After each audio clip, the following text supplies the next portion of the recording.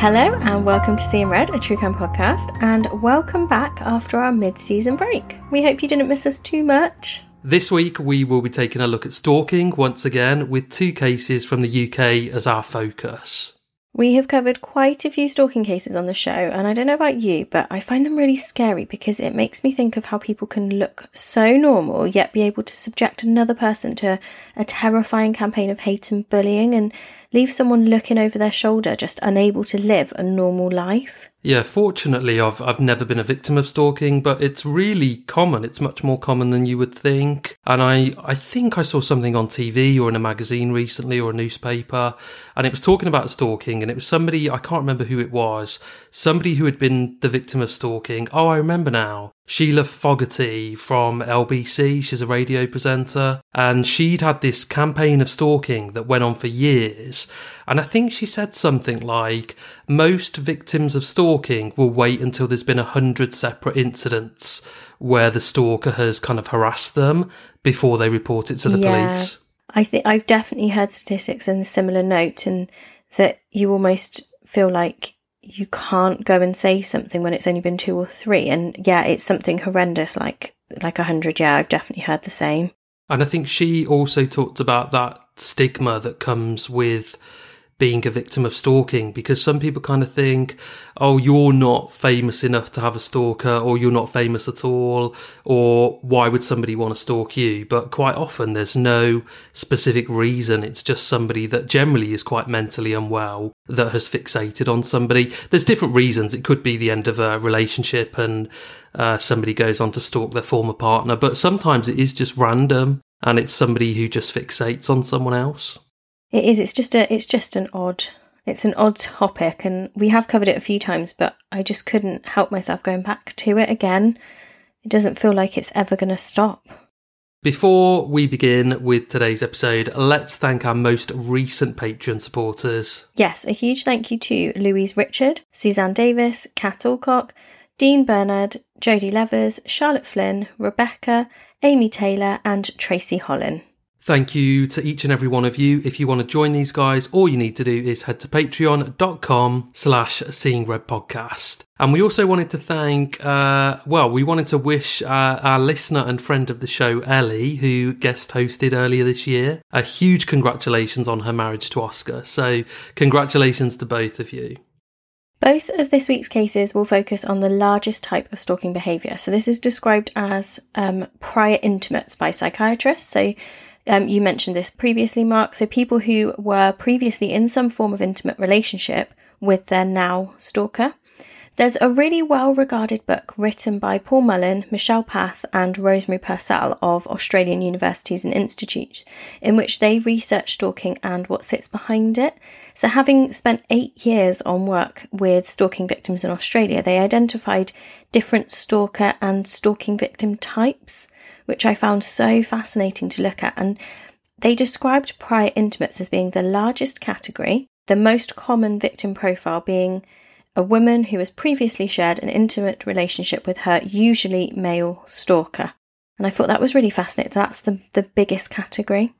I guess it sort of makes sense, doesn't it? Because it's a former partner who just can't necessarily accept the end of a relationship. Just can't let go. Yeah, can't let go and wants to, probably just fixates and becomes obsessed with former partner and what they're up to. So probably an element of trying to exercise some control over them to know what they're doing and who they're seeing.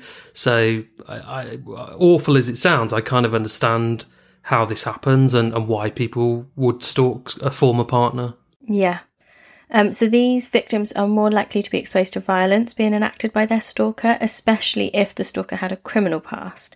Whereas victims who have a date stalker, so an individual who had an intimate relationship with the victim but short-lived, so they maybe went on a couple of dates, those victims are much less likely to experience violence by their stalkers than someone who was in a more serious relationship. And that does make sense as well, because there's almost more riding on it for that stalker. They can't let go, they can't give it up, and there's more of a relationship behind it. Yeah, I do understand it, but I think equally, if somebody's had a very brief relationship, I could see that could turn violent once that relationship comes to an end, however brief it might have been. Former partner becomes obsessed with girlfriend, for example, and yeah, can't accept that it's come to an end, even though it was only maybe a couple of dates. I could see that could still result in a tragic end. And stalking is often described as a form of a close relationship, although obviously it's quite important to point out that this is not in a good way. So one party is not a willing participant in this intense relationship, and they would want to end the relationship, but the stalker is the one that wouldn't allow that. So that's kind of the main focus that we'll look at. But other stalking victim types are casual acquaintances, friends, stalking of neighbours, and most male stalking victims tend to be a part of this category. That's interesting. It is, isn't it?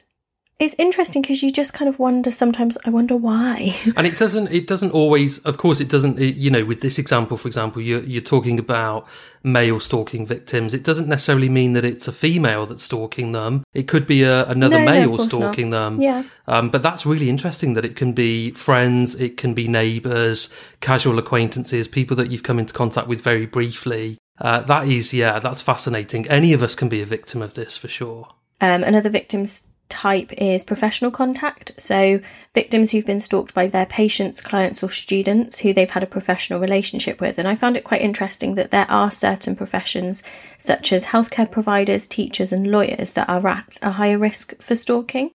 So then there's workplace contacts as well. So with this category, they kind of stated that the victims, the stalkers of these victims tended to visit them in their workplace. So that meant they were either an employer, employee or a customer. And then this kind of means that with a stalker coming to their workplace, the victim isn't the only person whose safety is at threat, because other people's safety is at threat as well. So then there's obviously famous people like you mentioned before as well. So celebrities, athletes, politicians, anyone really who's classed as famous, even if you or I wouldn't think they were. If they're in the public eye, they're at a risk of stalking because the stalker might feel that they know them. And then there's that really unnerving idea of stranger stalkers, and victims are typically unaware of how their stalkers began stalking, because typically these stalkers form a sense of admiration for their victims from a distance. It's really interesting that whilst stalking is classed as gender-neutral behaviour, the majority of stalkers tend to be male, the victims tend to be female, and most studies around the world show a kind of 80 to 90% of stalking perpetrators are male. Female stalkers tend to target other women, whereas male stalkers primarily target women. Although, as we saw with Jan Falkowski, who we discussed way back in season 1, that's not always the case. Do you remember that episode, Mark? I do. That was a long time ago, wasn't it? It was such a long time ago. And I called him Jan the whole way through. Cringe. I remember that. Embarrassing. Yeah. Terrible. And what causes someone to become a stalker? Well, psychologists tend to group stalkers into two categories. So there's the psychotic and the non-psychotic stalkers. Some stalkers have pre-existing psychotic disorders such as delusional disorders, schizoaffective disorder or schizophrenia. However, most stalkers are non-psychotic. This isn't to say that there is no reason for the behaviour. The non-psychotic stalkers may still exhibit disorders such as major depression, adjustment disorder, substance dependence, a variety of personality disorders, like antisocial, borderline, narcissistic personality disorders. But the non-psychotic stalker's pursuit of victims is primarily an angry, vindictive and focused one, including a projection of blame, obsession, dependency, denial, jealousy. So it's kind of what we were talking about, especially as we know that the main category is these previous intimates. It's people who are driven emotionally like that. So basically, if you have stalked someone and it's not been as a result of feelings of blame or obsession or dependency or jealousy, then it's psychotic and you're psychotic. Probably. I think it's totally fair for you to just diagnose people. Go for it. There you go, done. Yeah. Stalking is basically defined as the willful and repeated following, watching or harassing of another person. And unlike other crimes, which usually involve one act, stalking is a series of actions that occur over a period of time. And although stalking is illegal in most areas of the world, some or probably a lot of the actions that contribute to stalking maybe or probably are legal. So calling someone on the phone or texting them, sending them a gift, sending them an email, gathering information. But these then become illegal when they breach the lines of harassment. So I found this really fascinating. Here in the UK, the law states that the incident only has to happen twice when the harasser should be aware that their behaviour is unacceptable, for it to become harassment and to become illegal, which I thought was really interesting. I mean, that's great because that's a huge amount of protection for victims of stalking. But what is still really sad about it is that a lot of victims of stalking, even though they would only have to have 2 separate incidents, will wait until there's been over 100 incidents before they report it to the police and somebody is then charged. And it's whether or not the police even pay much attention. If you went to them and said 2 things have happened, would the police really have the resources and the time to deal with it for you? Well, yeah, true. Yeah. You hear of them not really looking after victims a lot. So I think with tough, this as well, isn't there's probably, I think things like social media and having a digital footprint and the internet makes it so much easier to stalk people. And I know we all joke about it, that we're on Facebook stalking somebody or Instagram, and we shouldn't really make a joke about it because stalking is really serious and many times it will result in somebody's murder. But we do use that kind of language, don't we? And we say, oh, you know, I'm having a good stalk of so-and-so. But joking aside, I think genuine stalkers are using social media platforms, using the internet to really get as much information about their target as they possibly can. So I think this digital age that we're in makes it easier for a stalker. Yeah, definitely. In 2017, a woman called Justine Reese, who was 46 years old at the time, took her own life after being unable to cope with a 6-month campaign of stalking and harassment. Nicholas Allen subjected his former partner Justine, as well as her friends, to a campaign of threats and harassment between September 2016 and February 2017, and sadly this only ended after Justine was found, and she'd left a note in which she said she had run out of fight. Nicholas Allen, it later transpired, had numerous previous convictions for offences committed against women dating back to December 1998. So his previous convictions included making threats to kill, headbutting a former partner, breaking a former partner's nose, and threatening to set fire to a harassment victim's father's house. Justine and Allen had begun dating in 2015, but she left him in 2016 because of his controlling and coercive behaviour. And you'd hope that poor Justine had been able to get away, but sadly, although not uncommonly, Allen wasn't willing to let her go. As Justine took refuge at a local women's shelter, Allen took it upon himself to try and hunt her down. He just wasn't willing to accept that she had left him. He made 3,500 attempts to contact Reese. He just wasn't willing to accept that she had left him, and he made 3,500 attempts to contact Justine via calls, text, and social media messages. And he also stalked 5 of Justine's close friends and family in an attempt to get information about Justine. I really don't want to make light of this because it's awful, but can you imagine 3,500 different messages, missed calls? Exactly. Like I find it, I feel like I'm being harassed when I've had 10 WhatsApp messages over the course of an hour, and I just think I can't bear the thought of actually reading these and answering them. Yeah. And to have 3,500 attempts from this guy, I know. that is just, I mean, that is such a deep level of harassment. Yeah, it really is. It's such an intrusion. It is. That is so the word for it. I'm in a couple of group chats where sometimes I'll go back to the group chat after work and there'll be 100, 150 messages, and it is a hassle to read them. And I sometimes just put, look, guys, is there anything I really need to know? I can't deal with this. And my point, and our that's point, my friends. yeah, I was going to say, the point is that those are people that we know and love. If this was somebody and we want to hear from. Yeah, if this is someone you feel threatened by, this is just, this is a gargantuan scale of harassment. Allen would visit their homes, he threatened Justine's son, he contacted Justine's employers, and he even falsely accused a family member of serious sexual offences. Allen also breached a non-molestation order, an NMO, which was meant to protect Justine, and it had been put in place in November 2016 after she'd first attempted to take her own life. In the space of a few weeks, Allen broke this NMO 3 times. Justine was subjected to a barrage of calls and messages, thousands of pieces of unwanted contact that absolutely terrified her, from the man who had been abusive and controlling during their relationship, who she just needed to be away from. Allen was arrested by Staffordshire Police on February the 15th, 2017 for breaching a non-molestation order, but was subsequently released without charge. And although Justine then challenged this decision under the Victims' Right to Review scheme, she was told on the 21st of February that her application had been unsuccessful, and so Justine was found dead the next day. Oh, God. She literally had that result and then that was it. She said, I just don't have any fight left in me. I can understand it. She's so vulnerable, and she's been incredibly brave with the support of a women's refuge to get out of that relationship and to hide from this guy. And he's tracked her down, he stalked her, and she's reported it to the police. She's done everything she should be doing.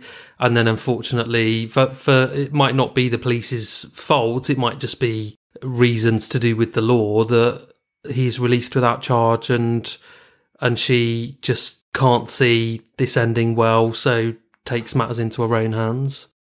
Nicholas Allen was jailed for 10 years in June 2017 after admitting manslaughter, engaging in coercive or controlling behaviour and stalking.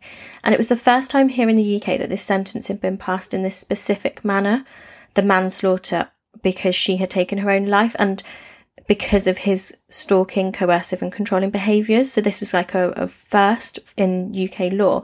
And personally, I think this is absolutely correct. He is definitely the person who caused her death, whilst it wasn't at his hand. Yeah, it's unusual, isn't it, for somebody to be charged with manslaughter because somebody has taken their own life. But like you say, it completely makes sense because she's done that as a result of his actions. So yeah, it's a really hard one to prove. But yeah, I can imagine that. But it's great to see common sense prevail here, because that's what this is. Of course, he was responsible. She would still be alive if it wasn't for him embarking on this campaign of harassment and stalking against her. The IOPC, so the Independent Office for Police Conduct, opened up an investigation, and this inquiry concluded that there were errors in the way that the force held the information on Allen and his offending, or the fact that how it was searched for on systems meant that officers trying to assess how dangerous Allen was had only a fraction of the information that they needed at their disposal. So the report eventually kind of said that 16 incidents were not linked on the force's systems to previous incidents, and of the remainder, many were linked to one other incident rather than all of them. So if they could have seen everything really tied together, it would have been a lot more obvious. Yeah, you almost just want it grouped together so that you can see a timeline of linked. This campaign that he's undertaken against Justine. And the report also said that there were other failings shown. So a mandatory domestic abuse risk assessment was not carried out after 6 incidents, although it should have been. The fact that Allen wasn't arrested for breaking the NMO in December 2016, amongst other failings as well. And the report said that 7 officers and 1 civilian staff member should receive management action, so including training. And it also stated that 1 officer, who was by this point retired, could have faced disciplinary proceedings after the failure to arrest Allen after he broke the NMO in December 2016.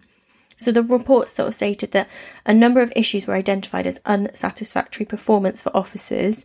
There was a failure to record a crime, failure to take appropriate steps following an application for disclosure under the Domestic Violence Disclosure Scheme, a number of failures to complete mandatory risk assessments with Justine, a failure to adequately recognise a breach of an NMO. In relation to the now retired officer, they said, "We were of the opinion that there was an indication that an officer may have behaved in a manner which justified the bringing of disciplinary proceedings. This was because they had taken a decision not to arrest the woman's ex-partner when he was in breach of his non-molestation order, after assessing that the woman appeared to have gone out willingly with him." Additionally, a number of complaints were raised about the incivility and advice given that caused evidence to be lost, and this related specifically to this officer. And this is something that's so frustrating, and we see quite a lot, don't we, with stalking and harassment, is, well, she willingly went with him. I knew you'd pick up on that. Out with him. Yeah. And it's so frustrating, and I'm so glad that the report and the investigation picked up on it, because it doesn't matter, he's still a controlling force. Yeah, I think you've got to look at it. I'm really glad that you picked up on that, because I wanted to as well. I think she's not gone willingly. She's a victim of coercive control. It's a domestically abusive relationship, even if it's come to an end. It's still a relationship of sorts. So you can't say that it's a bit like she might have gone out and had fun with him even and had a nice day, but that doesn't mean that he's not harassing and stalking her on other occasions or abusing her.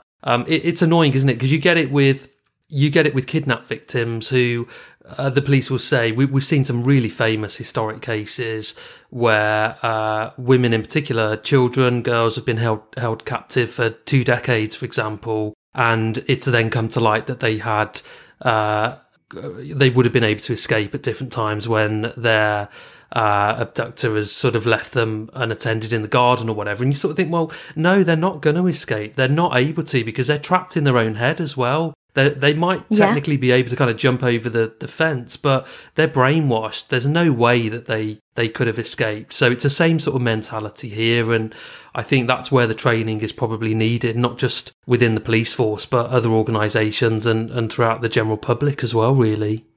The IOPC believed the failings were primarily systemic, so there had been inconsistencies as to when incidents and crimes were linked on police systems, which made it more difficult for staff and officers to appreciate the nature and the scale of Alan's offending.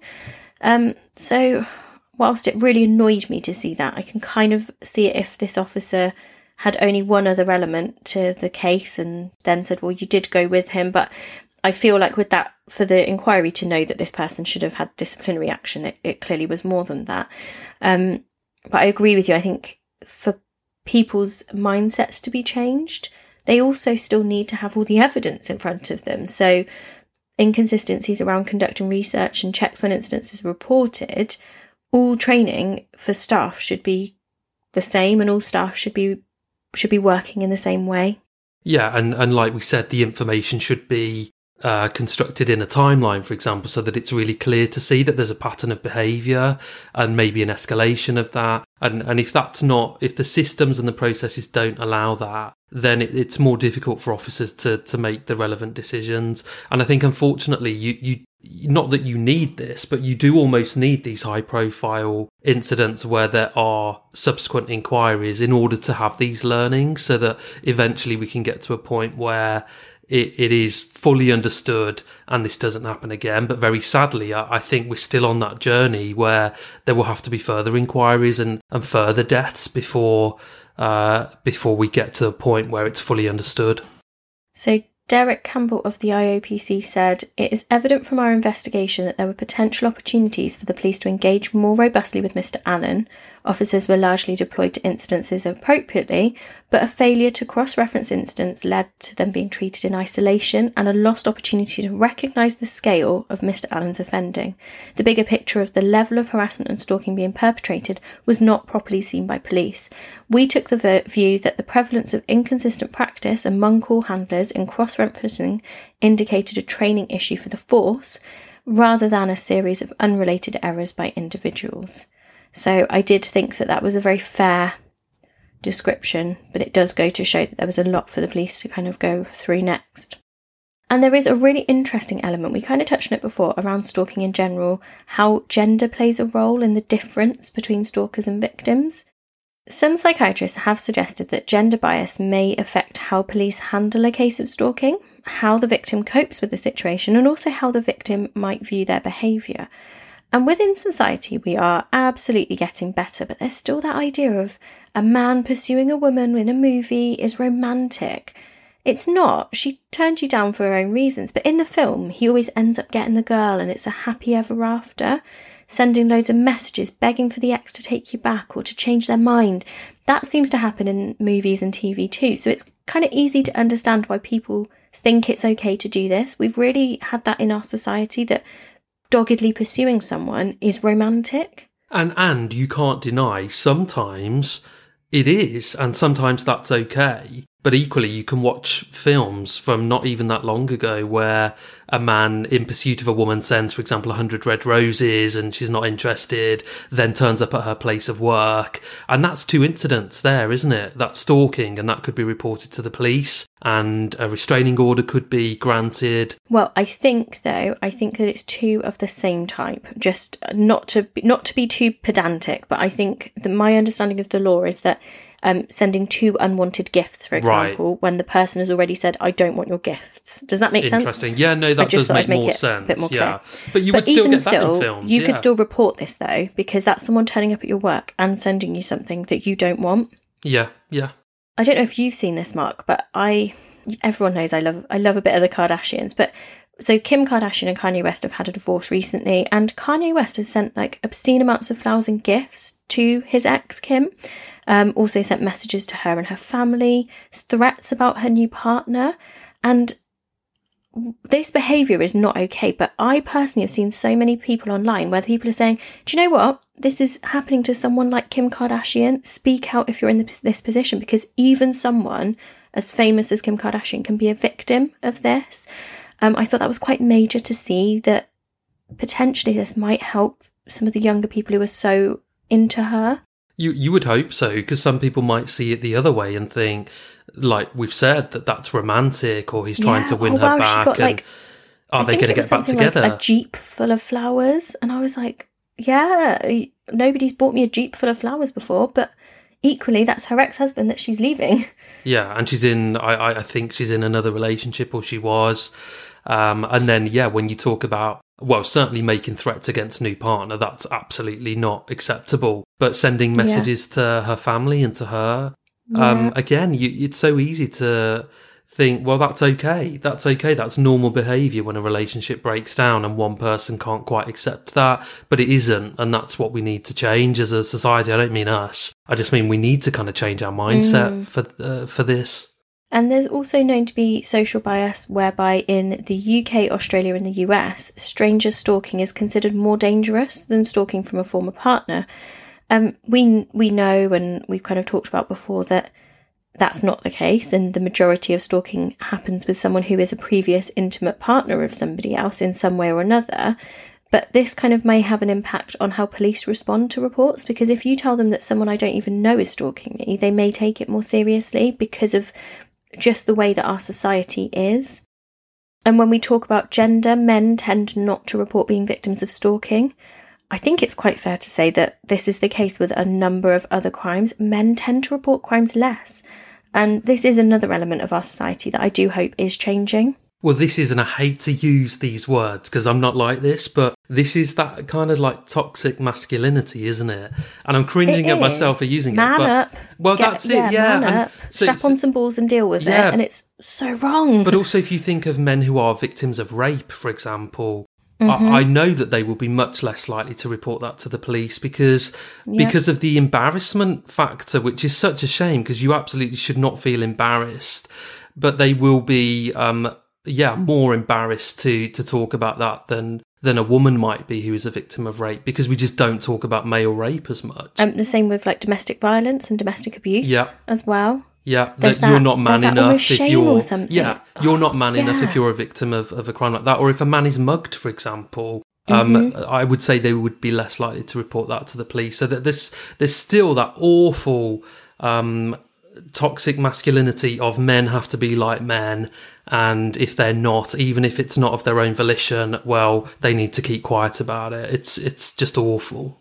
I really do hope that society is starting to change, because you do see this more and more, but then I never know if that is my view of society, and my small element of society that I'm in seems to be becoming better, and actually I just don't have certain people in my friendship sphere or something like that. I don't know, so it's a really rubbish It is a tough one. And also I don't want to get into the whole men and women are completely equal, because they're not, and they're very different, and that's like the whole point of having two sexes, 100%. That you can generalise, and women might be more caring than men, for example. You can say that, and that's probably true. Well, yeah, because it's incredibly rare to have a female serial killer, for example. Yeah.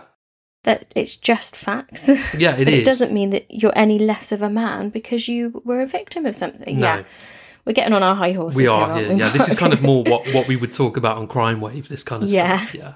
Some of the other reasons for stalking can be mistaken belief that the other person loves the stalker or that they need rescuing, but this isn't a loving relationship. Some stalkers then use overt or even covert intimidation, threats and violence, and they really want to frighten their victims. Often there's reported vandalism and property damage or even physical violence towards the victim.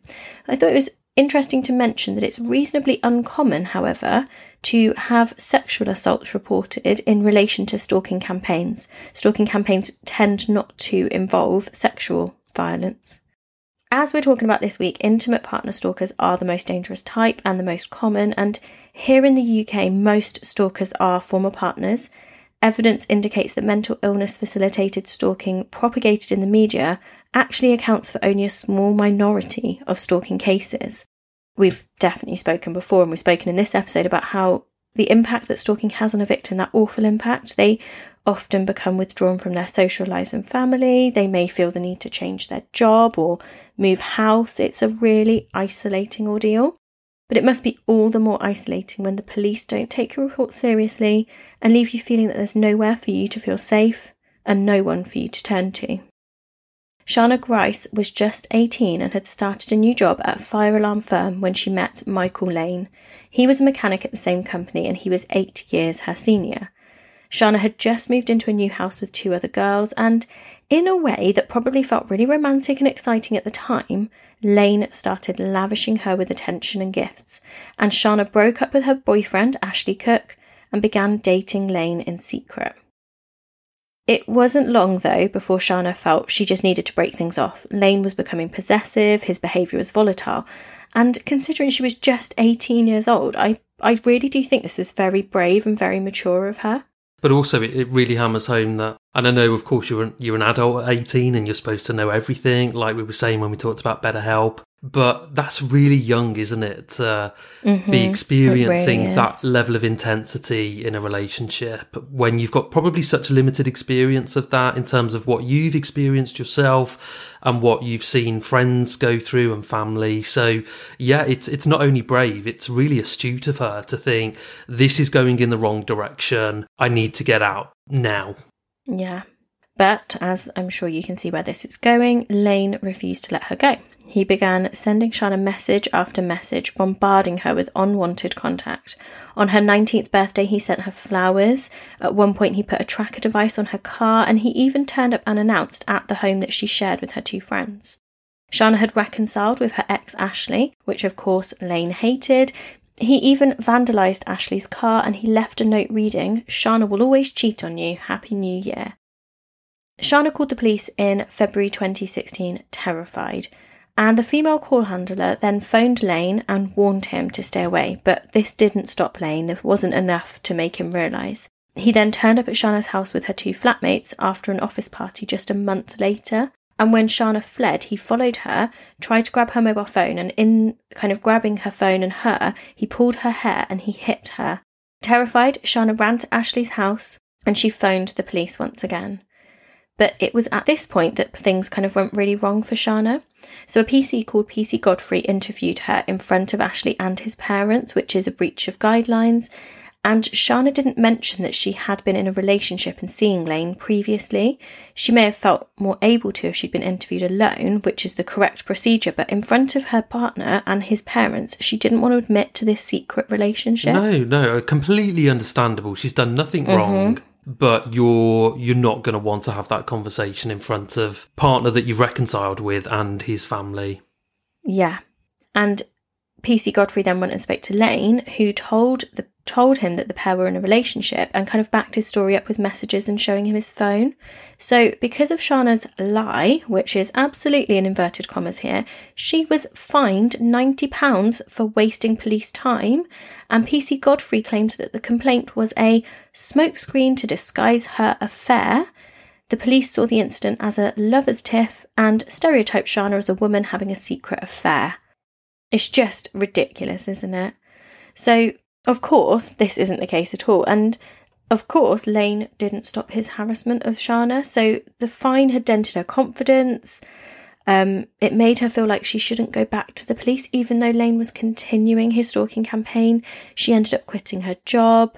Friends said that her confidence just plummeted. And especially that fine made her feel, well, am I in the wrong? Well, you would, and it's almost a bit like being told off, isn't it? And she's not that old, she's 19 at this point. So, yeah. Especially when it's the authorities saying you've done something wrong, you're in the wrong, you're going to be treading on eggshells since then. And what we see so much when you talked about Shana quitting her job, and you've alluded to this throughout the episode, it's always the victim that is taking steps to bring to an end this campaign of stalking, isn't it? So the quite dramatic changes that they're making within their own life in order to get away from their stalker. So quitting job, moving perhaps to a different town, whatever it might be. They're doing these major things to bring it to an end, which they absolutely shouldn't have to do.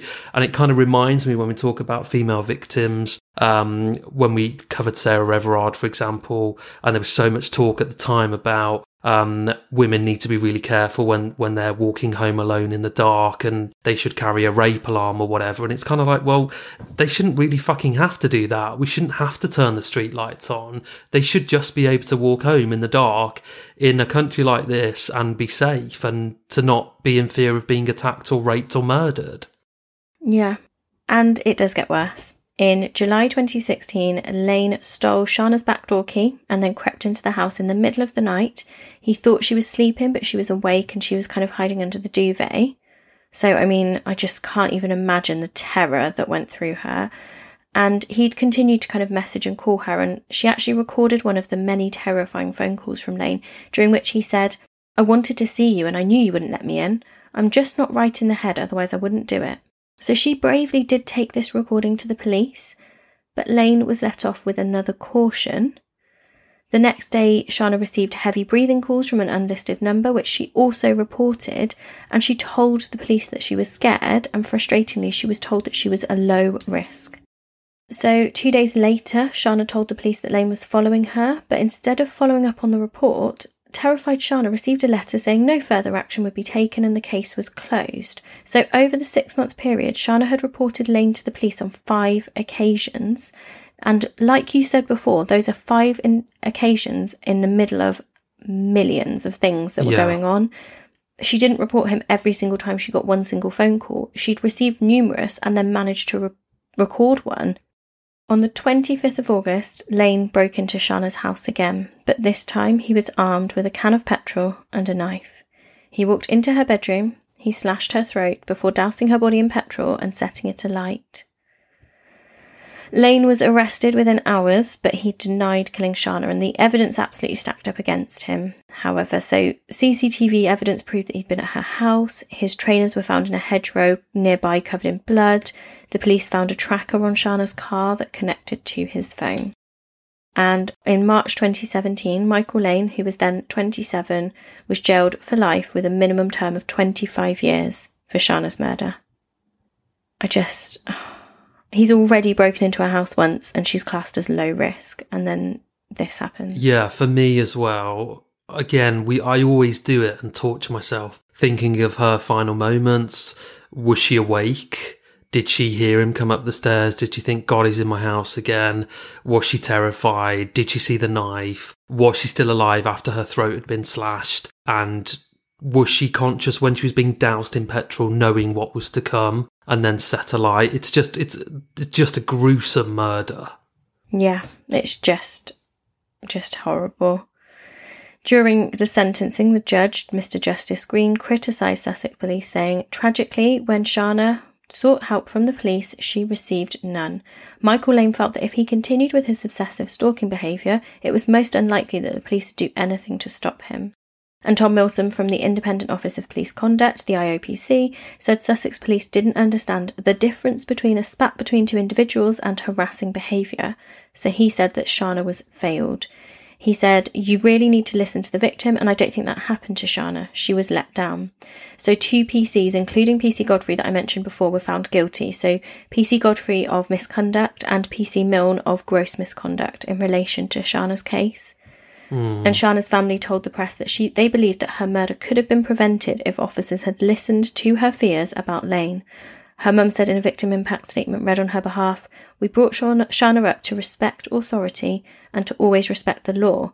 We firmly believe her murder could have been prevented if her fears had been listened to and taken seriously by the police." It's unusual for me not to have a positive or happy ending, Mark, I'm afraid, but I really couldn't find one with this. It was just so sad. I just felt like the only thing to kind of do at the end of the episode was just to remember Shana and remember Justine and their loved ones. But I just couldn't find a nicer, light-hearted way to finish. No, I was thinking as I knew obviously the episode was coming to a close, and I just thought this is just so upsetting and so sad, and there really is the only positive really could be that change will happen and take place in time, but what a price to pay for that. And this is just, it's left me feeling really flat. Sorry everybody, because I imagine it has for you too, and it did for me writing this, I'll be honest. But hopefully some of the key facts and stuff from this episode, if somebody, God forbid, finds themselves in a position where they have unwanted behaviour, they may feel more empowered to be able to report this or something. I don't know. Maybe there could be some positive come out of this. And maybe we will see some changes in the systemic kind of practices within the police and reporting. That would be a good thing. Well, thanks for listening, everybody, and we will see you again next week. See you then, guys. Bye. Thanks for listening. Bye.